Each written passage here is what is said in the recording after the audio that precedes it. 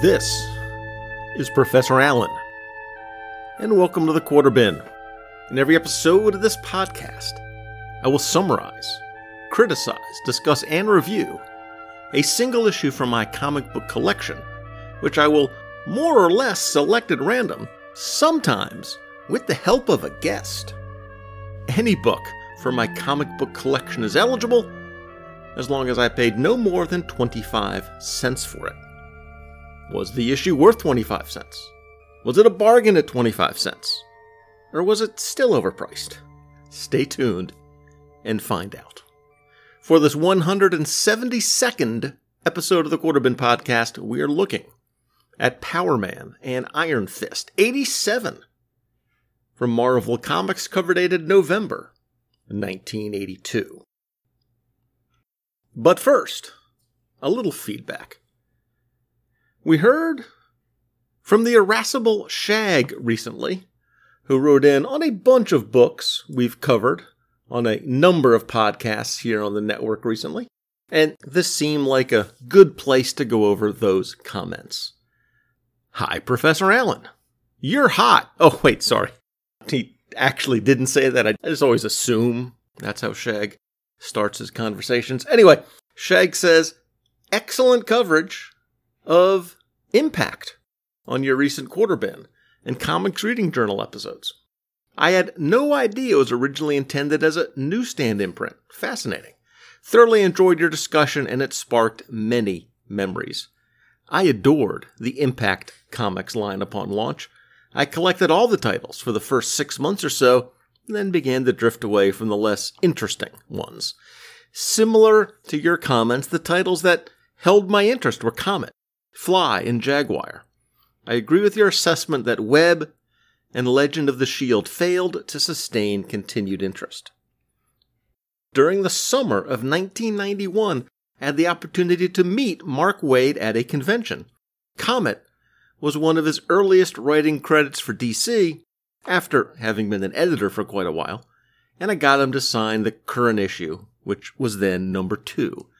I spent some time praising his work as an editor and had him autograph some comics he edited. I specifically remember him joking with me, "No one ever asks the editor to sign a comic." He was delightful. Over on the Fire and Water Podcast Network, we'll be covering the Who's Who in the Impact Universe issues in the coming months.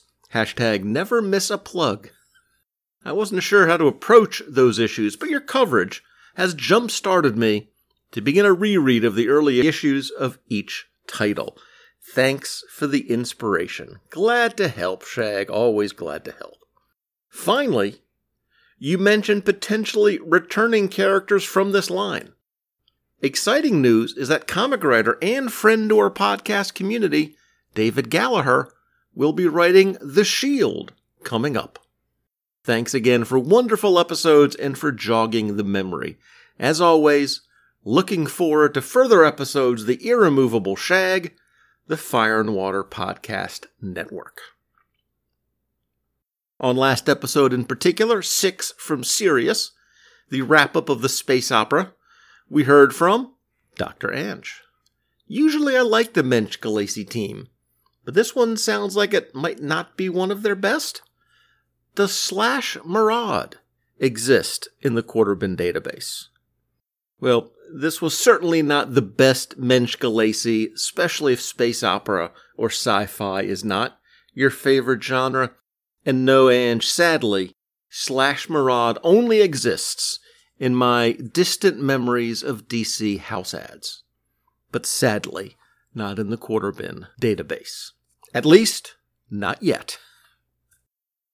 And we heard from Sir Martin of Gray. Well, at least the conclusion sounds more interesting than the first two. Mind, it sounds like they should have called it Phaedra and the 5 Spirit Elders, with all the play they seem to have had. That is a fair point, Martin. The 6 from Sirius did seem to be the supporting cast, didn't they? So, Spanner's Galaxy. Well, it's funny you should mention that, Martin.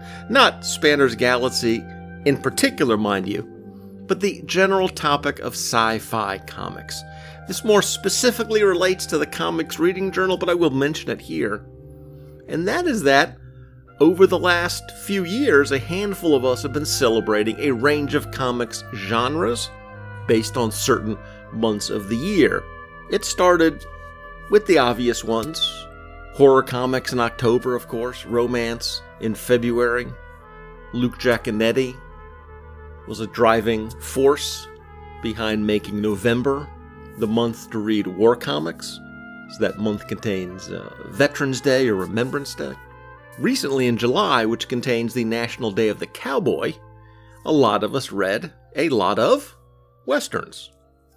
Well, about a dozen of us got together online and sort of hammered out the months for many of the other comics genres as well, based on, national days and important birthdays, that sort of thing. And January contains National Science Fiction Day, chosen because it also contains Isaac Asimov's birthday. So in that month, I plan to read a lot of science fiction comics and talk about them on the Reading Journal. And if my memory holds until then, I'll make sure and read and talk about Spanner's Galaxy. Maybe even 6 from Sirius 2. You never know. The Sutherlands reported that they were looking forward to the episode. We remember reading this long ago. And then a week or so later, our reigning listeners of the year reported in with their findings. Hi, Professor Allen. We spent some time in the Quarter Bin today. Well, in the Quarter Bin podcast, which is even better than the Quarter Bin. Well, I wouldn't go that far, guys. The podcast is fine, but cheap comics, one of the greatest gifts on earth. As I'm writing this, I find it funny that the autofill feature on my phone knows me well enough that as soon as I type the letter Q, Quarter Bin fills in, as opposed to all those other words I usually type that start with a Q. Maybe that isn't so surprising after all. I remember you telling us earlier about the amazing price you paid for these issues of 6 from Sirius, but hearing it again is unbelievable. 7 cents per issue? If you weren't so honest, I would doubt your story. Well, now that I think about your honesty, maybe I should still doubt your story. Darren, Ruth, if I've told you once, I've told you many times, stop hanging out with Stella. #she lies. Darren continues saying that he has fond memories of the series, though I didn't remember the specifics until you started your summary and review.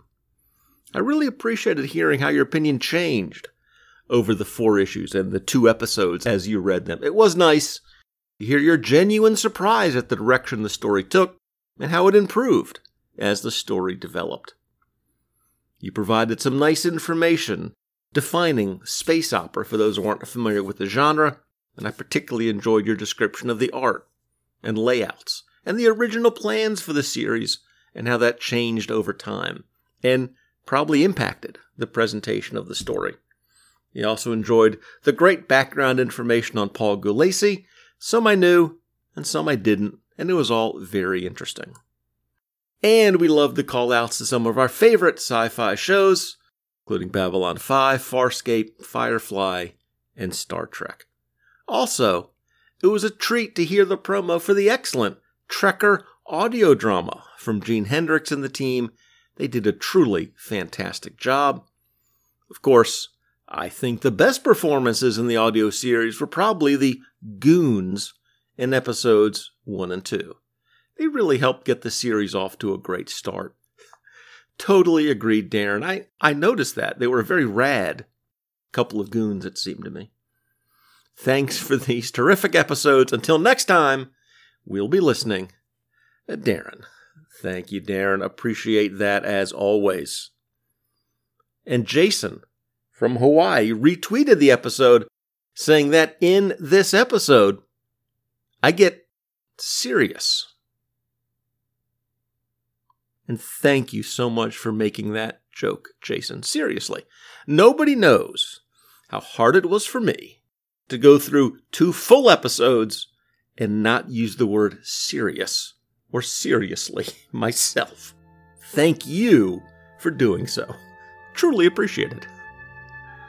I also wanted to give a shout out to Billy D from Magazines and Monsters and Into the Weird. On Twitter, Chris Buse from Comic Crusaders said that he was going to spend a Sunday afternoon working his way through Six from Sirius, and Billy tagged me and reported that I had just covered it on the show, and that got me into some interesting twitversations with folk like Blood of Kirby, Anthony Perconti, and Dynamite. Appreciate that support, Billy. Social media love for last episode came from Manuel from Buy Indie Comics Day, Crossfire Comic Book Collecting, Robert Ludwig, the most sane man among us, Clinton from the Days of High Adventure podcast, Chris Lydon, Paul the Book Guy, Chris from Professor Frenzy, It's a Show, Drew from Comics for Fun and Profit, Gene Hendricks from The Hammer Strikes, Derek WC from The Fanholes, Joshua Imkin, Cullen Stapleton from the Worst Comics Podcast Ever, Vic in Phoenix, Karen from Between the Pages, and James from Karen. Thank you all for that continued support of our efforts here. It is time to take a little break for a promo, and when we come back, we'll be looking at Power Man and Iron Fist 87.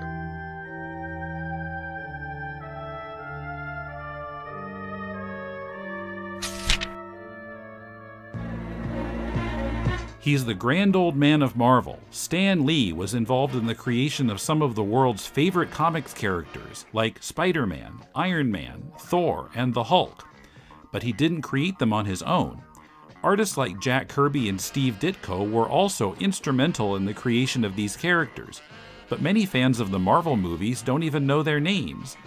Did Stan take too much credit by design? Or was he just given the credit because he's more media-friendly? Millions of words have been written about Lee, both to praise him and disparage him. What are the books about Lee that you should read? On Deconstructing Comics, we're going to screen the books about Lee so you don't have to. Join us, true believer, as we read as many books about Stan Lee as we can stand, and compare them to each other. Find Deconstructing Comics in your favorite podcast app. Excelsior!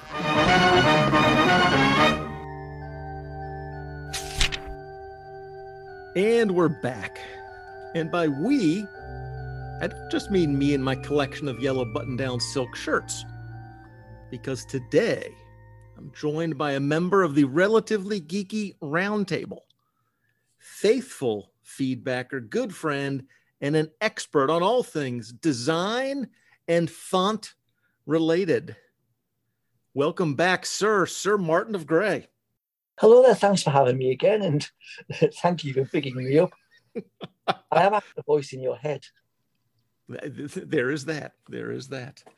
Well, it is always good to speak with you, Mark.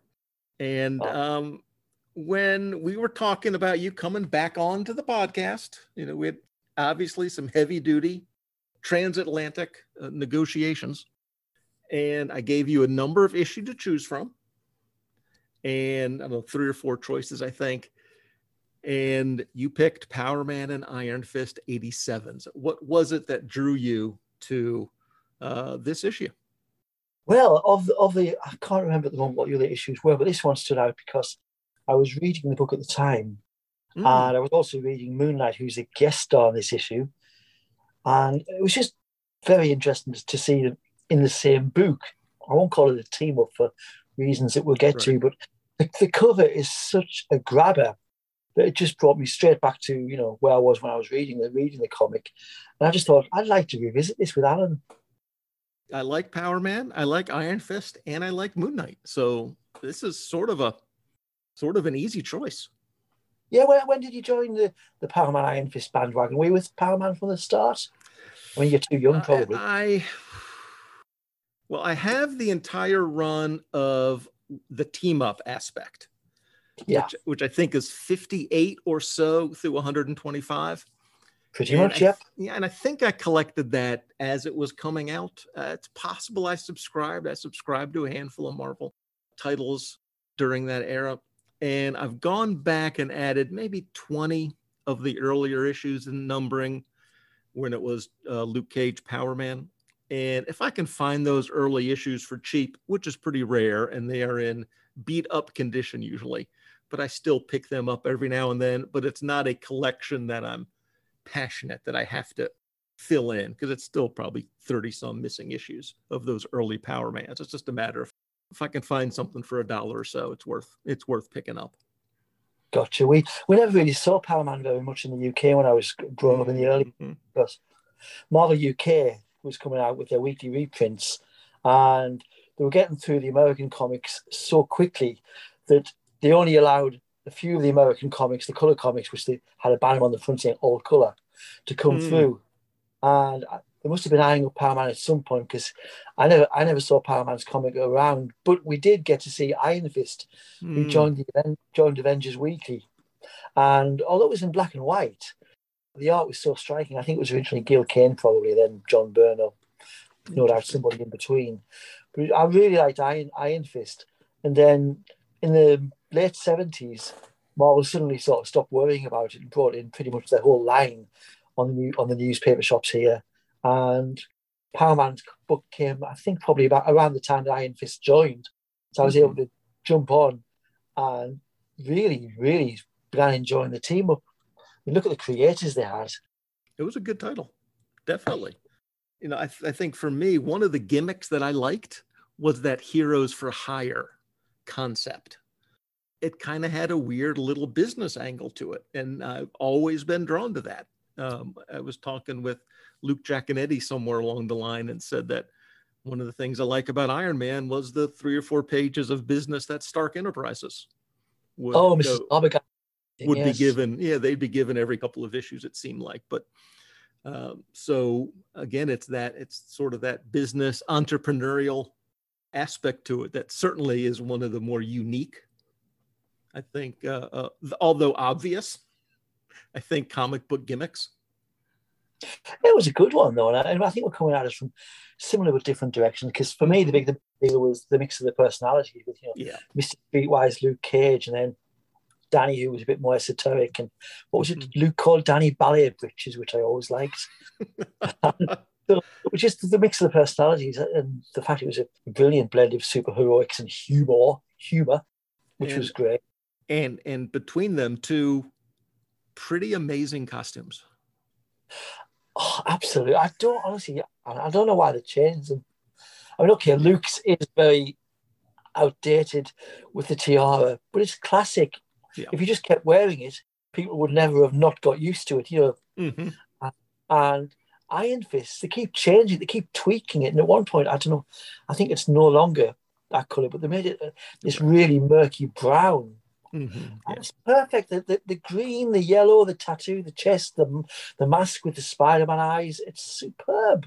And both of these gentlemen are not afraid to show off their pectoral areas. They are not afraid. They are not afraid to show off their chests. It seems like Luke Cage has similar problems getting his shirt ripped off of him that, say, Power Girl does in some iterations. Yeah, no, very, very impressive chesticles. So since you have this physical issue in your collection, is that what you're reading from? Are you reading from a digital or a Marvel Unlimited? I'm reading the digital because the physical copy is back down at my dad's house in England. Ah, yes. And I'll see that again when I inherit. But this is quite handy. So I'm reading it on Marvel Unlimited on the old iPad, which is very, very handy. Doesn't have the beautiful smell, sadly. How about you? We were lucky enough to, Em and I recently did one of the big every 3 or 4 year comics merging and purging and organizing and redirecting. And so I had all the boxes open, and it's not that many. I only have probably 3,000 comics or something. So it's not a huge number. And so it was pretty easy just to grab the original version. Oh, good stuff. So old school, as they say. Yeah. Is that these days how you're doing a majority of your reading digitally, or how's that broken up? Do you buy individual issues, No, either new or I, old, or digitals or trades, or?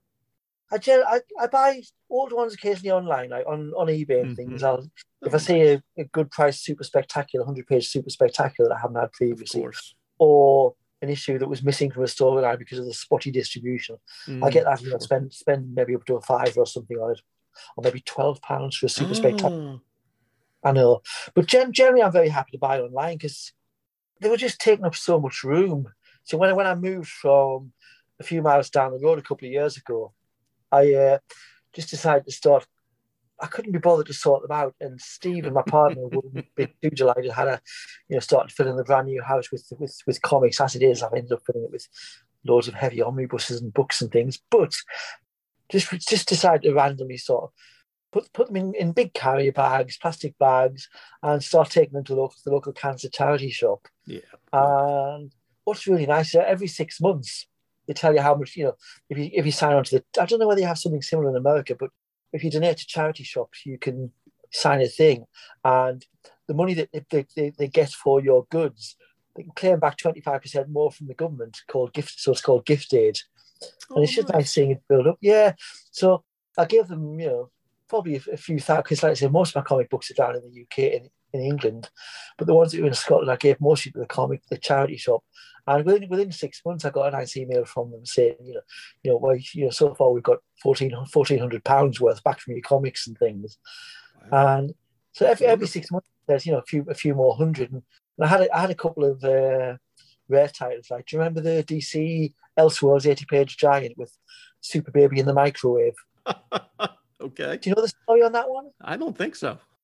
No, DC brought out an Elseworlds giant, and it was full of bizarro type stories, very light-hearted things. But one of them was about a 5-page one called something like, I don't know, Laurie Lowstetter Super Baby's babysitter or something. And it was just obviously really, really light-hearted. And in one panel, she puts him in the microwave, or he climbs in the microwave. And of course, he's fine. But at the last minute, DC got cold feet, and it had been published. The entire one was pulped in the US, but the copies that had been printed and sent from Canada to the UK and I think Europe were still out there. So when I donated to the charity shop a couple of years ago, it was worth about 80 quid then or something like that. So it's just nice to be able to give, isn't it? Yeah, it is. It is. Well, let's get to this one. And Power Man and Iron Fist 87 had a cover price of 60 cents, meaning that when I saw this in a quarter bin, that represented a reasonable enough 58% markdown. Now, the cover by Dennis Cowan shows Luke and Danny reaching down to save a drowning man dressed all in white, and scrawled across the cover, we read, "But they may be too late for Moon Knight." I think we already spoiled how we feel about this cover, but how do you feel about this cover? I love it. I love the unusual combination of a pink background and green behind that absolutely brilliant logo. And I like the way the green picks up Danny's green costume green. But the illustration itself by Dennis Cowan is excellent. I mean, you got Moon Knight in it, struggling to get out of the water tower in the foreground. Danny and Luke looking panicky as if they can't help him because they may be too late.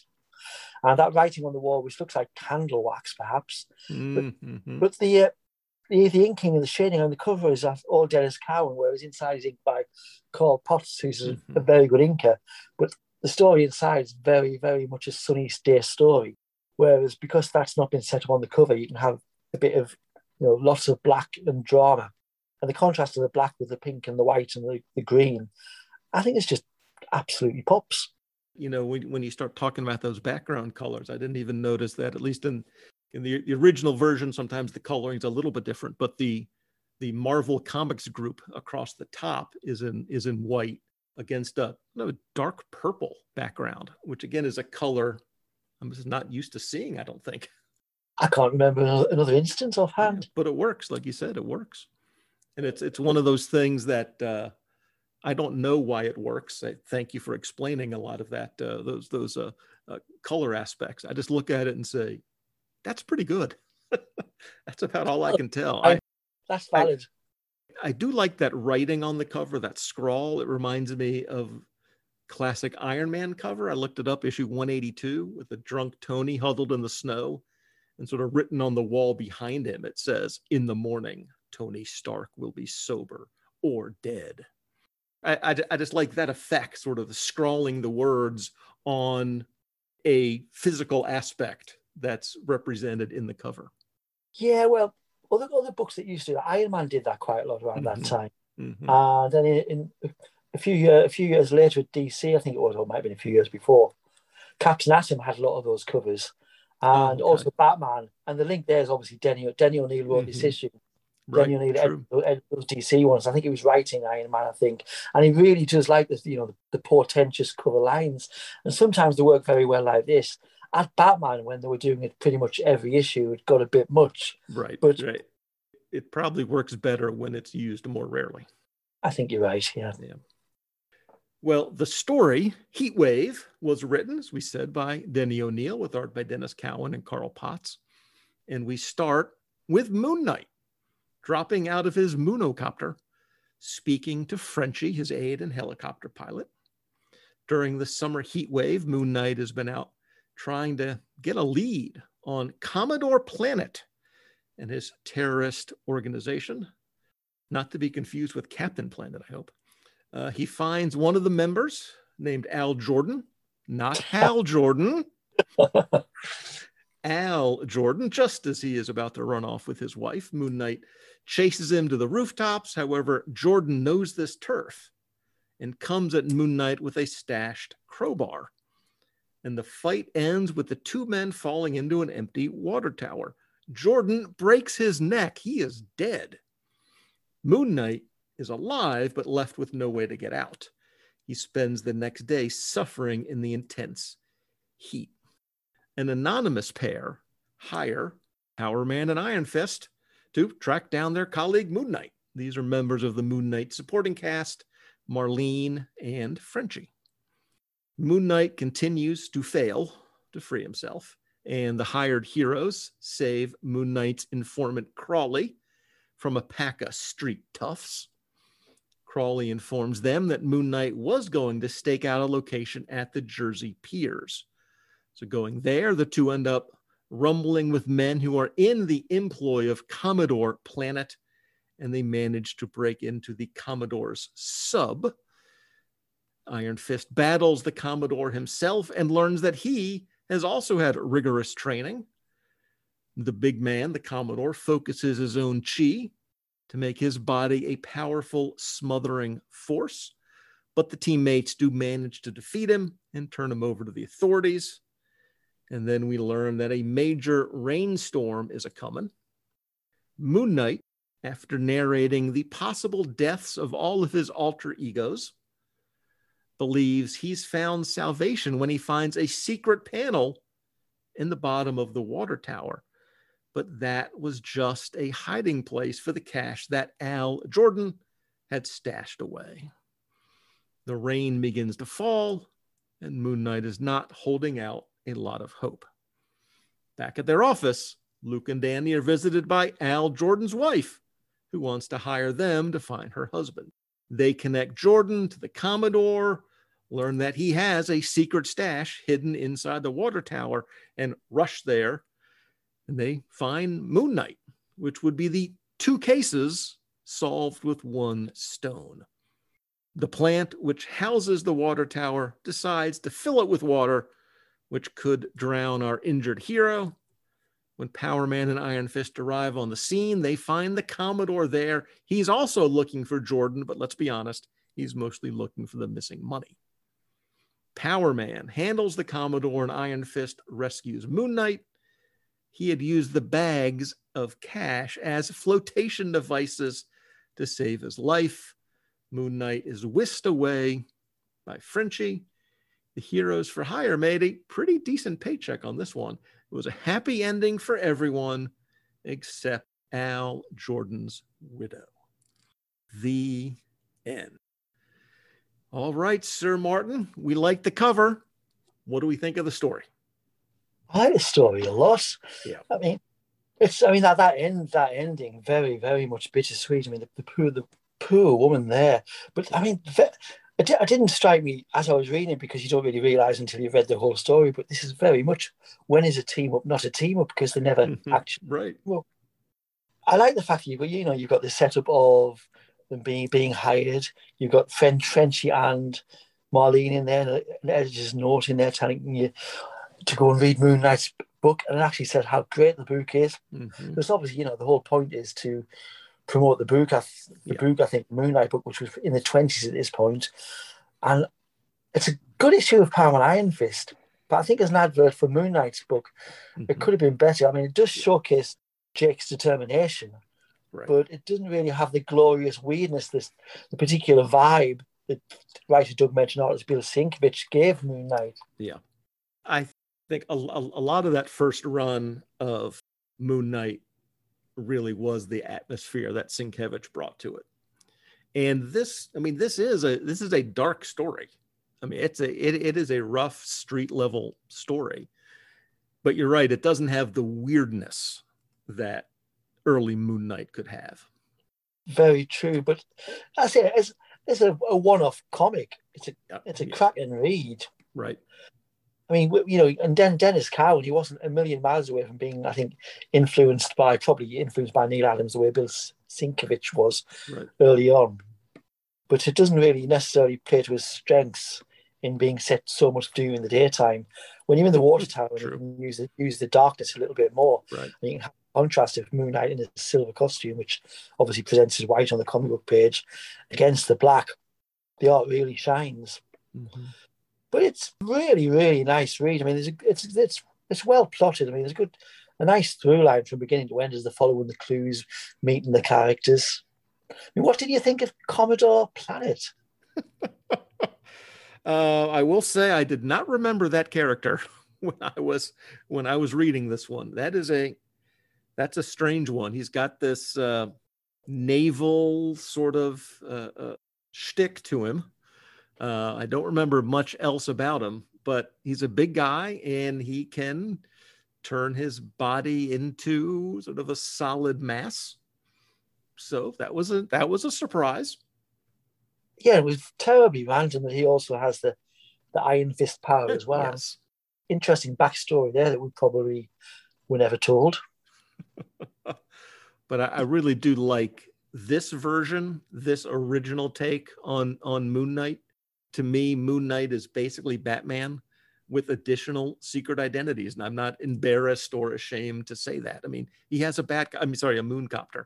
He does attempt to track, he was trying to get something off of the top of the water tower, a communication something or another. So he used one of his moonarangs. I mean, they don't call them that, but he has batarangs. He's, to me, as I describe him, he's a character who's not just Bruce Wayne full time, but he's also Matches Malone. And I guess he's John Sable too. He has these, 4 real sort of secret identities. And I like that. I'm not a fan of Moon Knight with multiple personality disorder. I like him like this, old school with multiple secret identities. I'm with you. Yeah, when he knows what he's doing. I mean, after a couple of years after this original run, I think then they started leaning into the Egyptian aspect of the character. Having the Egyptian god be real, which is fair enough in the Marvel universe. But I think they've tried about 3 or 4 different takes on Moon Knight since then, and none of them work as well as just the simple aspect of, as you say, him being Batman with extra identities. I mean, to me, I love a Batman story when Matches Malone shows up. I mean, to me, that's like a highlight, potentially of a Detective Comics or a Batman story. So when you've got, and they touched on them very briefly here, like you said, as a way of pitching or selling, the Moon Knight title to readers here. You have a nice little page. He's sort of daydreaming or he's facing his death, and he's sort of, you see visually him, his appearance change as he goes from Moon Knight himself to Mark Spector to Jake Lockley or Stephen Grant. First off, that is just a kind of a quick way, nice way, like you said, of introducing this character to readers of the other book, as also having Frenchie and Marlene appear, having some of his side characters show up as well. Yeah, and the coloring on there by Christy Shields just excellent. The way it's got the red and the black. What do you think of the art? It's it's fine. You get both the atmosphere of both the hot, sweaty, steamy first half or 2/3 of the story, and then the windswept, rainy last quarter or third of the book. I like those elements of it. Yeah, I think towards the end it's getting better and better, because at the start, you have very skimpy backgrounds, and obviously they never knew that we'd be reading them in guided view, where you can pop up and see that the faces are just little birds and things. But then again, you have some wonderful sequences, like that nine panel grid page when he's in the water tower, which is very strong. And some of the streetscapes is like Carmine Infantino type, just block streetscape shapes in the background, which are excellent. And did you spot that nice visual gag on page 9 where Luke's leaning on a crate marked "Do not lean"? I did not see that. And things in the script are like, I just love the fact that he's sweating and mentioning that this is Moonlight sweating, saying, "I really have myself a summer weight costume." And they're the little details that you used to get in Marvel comics that you don't really get so much now, like Spider-Man having a summer cold and really interacting with the environment. I miss that sort of thing. A lot of these, I think a lot of these panels, if we had this story today, well, I mean, there's the joke that, of course, it would be 4 issues to tell the story. But even if we had this as a one-off story, a lot of these would be silent panels, which can be effective in terms of setting a mood and even telling a story. But you do miss a lot of those moments of characterization, that having multiple bits of dialogue in every panel. It's one of the purposes. That's one of the purposes of dialogue, is Indeed, to not just tell a story, but to characterize. Yeah, it just makes the whole world richer, the experience better. In fact, like the I've forgotten what was the old chap called? Crowley. I always forget him. Yep. The old chap on the street. But I was thinking of you, because do you remember when he asked for $3.50 for a tip, and he wanted not for the price of a meal ticket, but to get into an air-conditioned film theatre? But as a business expert, you'll know that air conditioning was probably the biggest reason that film going became a big habit with Americans, wasn't it? It was during the Great Depression, long before air conditioning units were common. That's where you could go to get away from it all, be in the cool, and maybe even see a good film. That was really just a bonus, though, I think. I'll take it, though, because when you've got 22 pages to play with or something, anything extra is just, I like it there, And I like having a complete story. As we say, beginning, middle, and end. They solved a case. No, wait, they solved 2 cases. They did. They solved the same case twice. And that to me is solid business work. If you can get paid twice to do the same work, nothing wrong with that. If you were advising, brought in to advise Danny and Luke, would you have any particular business plans for them? Anything they could be doing better? Yeah, I'm not sure what their marketing is, what their advertising is. I'm not sure if we wanted to, it would include, them with their shirts off. If that would be positive marketing or negative marketing, I'm not sure. But I think that's one of the shticks, is that they're the Rockford Files with some superpowers thrown in. They're doing the best they can to make a decent living. They are. Them and their pal, what was their pal, D.W. Griffiths, the young guy who was the film student. I really like that, pretty much every issue you could guarantee you get that line about Danny's fist being like unto a thin iron. Like unto, yes. Yeah, because that's how we speak. It's just look, I'll take it every time. I mean, I really, really miss fun comics like this. Yeah. There are a few, but not a lot. Well, I guess that brings us to it, and you know what's coming, Martin. I ran this through an online currency exchange app. So, at least of mid-July 2021, was this issue worth 18 pence? Easily, I would pay 20 pence. Woo! Absolutely. And I'm going to stick with my American currency of 25 cents. But yes, definitely agree. One-off adventure, all wrapped up with one of my favorite guest stars. A hit for both of us. It was hot. It was sweaty. It was rough and tumble. It was street, right? This is a street level comic. It really was. I mean, they did a great job of conveying that hot summer atmosphere from that wobbly lettering on page 1. And it was a very good comic. I'd recommend if people can find it on Marvel Unlimited or for a cheap price or in a reprint, give it a good read. And it's one of those things we said, we'd like to see a little more Moon Knight, maybe is a little bit more heroic or whatever. I mean, it's not great. It's not perfect. It's not a classic, but it's definitely good enough. This is a solid quarter bin deal. You'd be glad to pull this book out of a cheap bin anywhere. Definitely. Highly recommended. So before we wrap this up, tell us about your excellent comics review blog and where else we can find you online.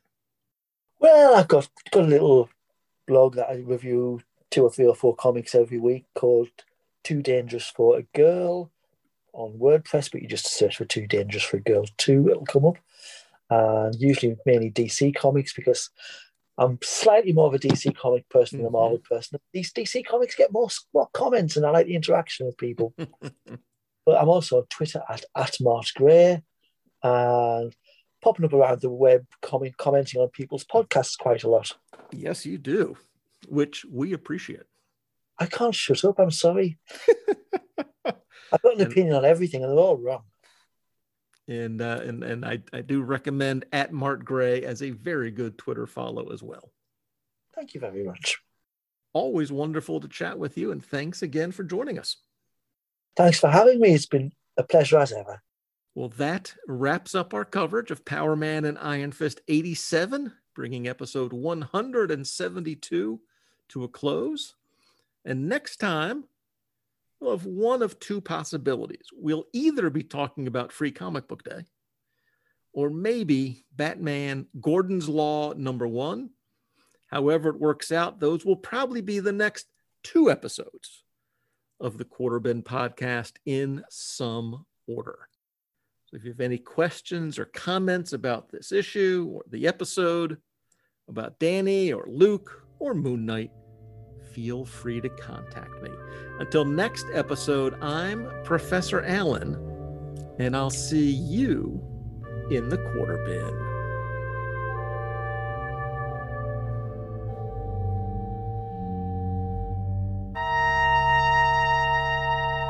The Quarter Bin podcast is part of the Relatively Geeky family of podcasts. Show notes and links are available at relativelygeekypodcast.blogspot.com, where the podcasts Uncovering the Bronze Age and Shortbox Showcase also make their home. Links to Facebook and Twitter are there as well. Feedback for the show is welcome at relativelygeeky@gmail.com. And if you like what we've got going here, please leave a review and a rating in iTunes. It'll help more people discover the show.